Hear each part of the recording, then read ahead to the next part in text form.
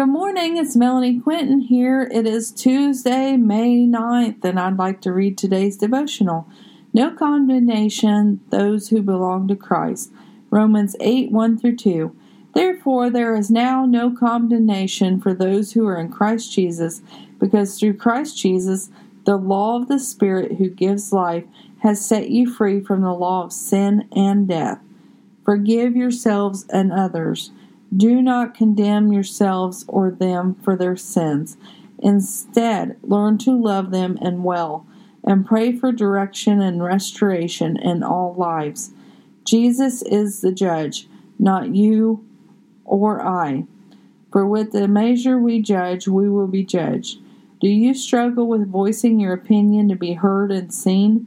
Have you prayed for the Lord to help you not place judgment, but to show love to all people?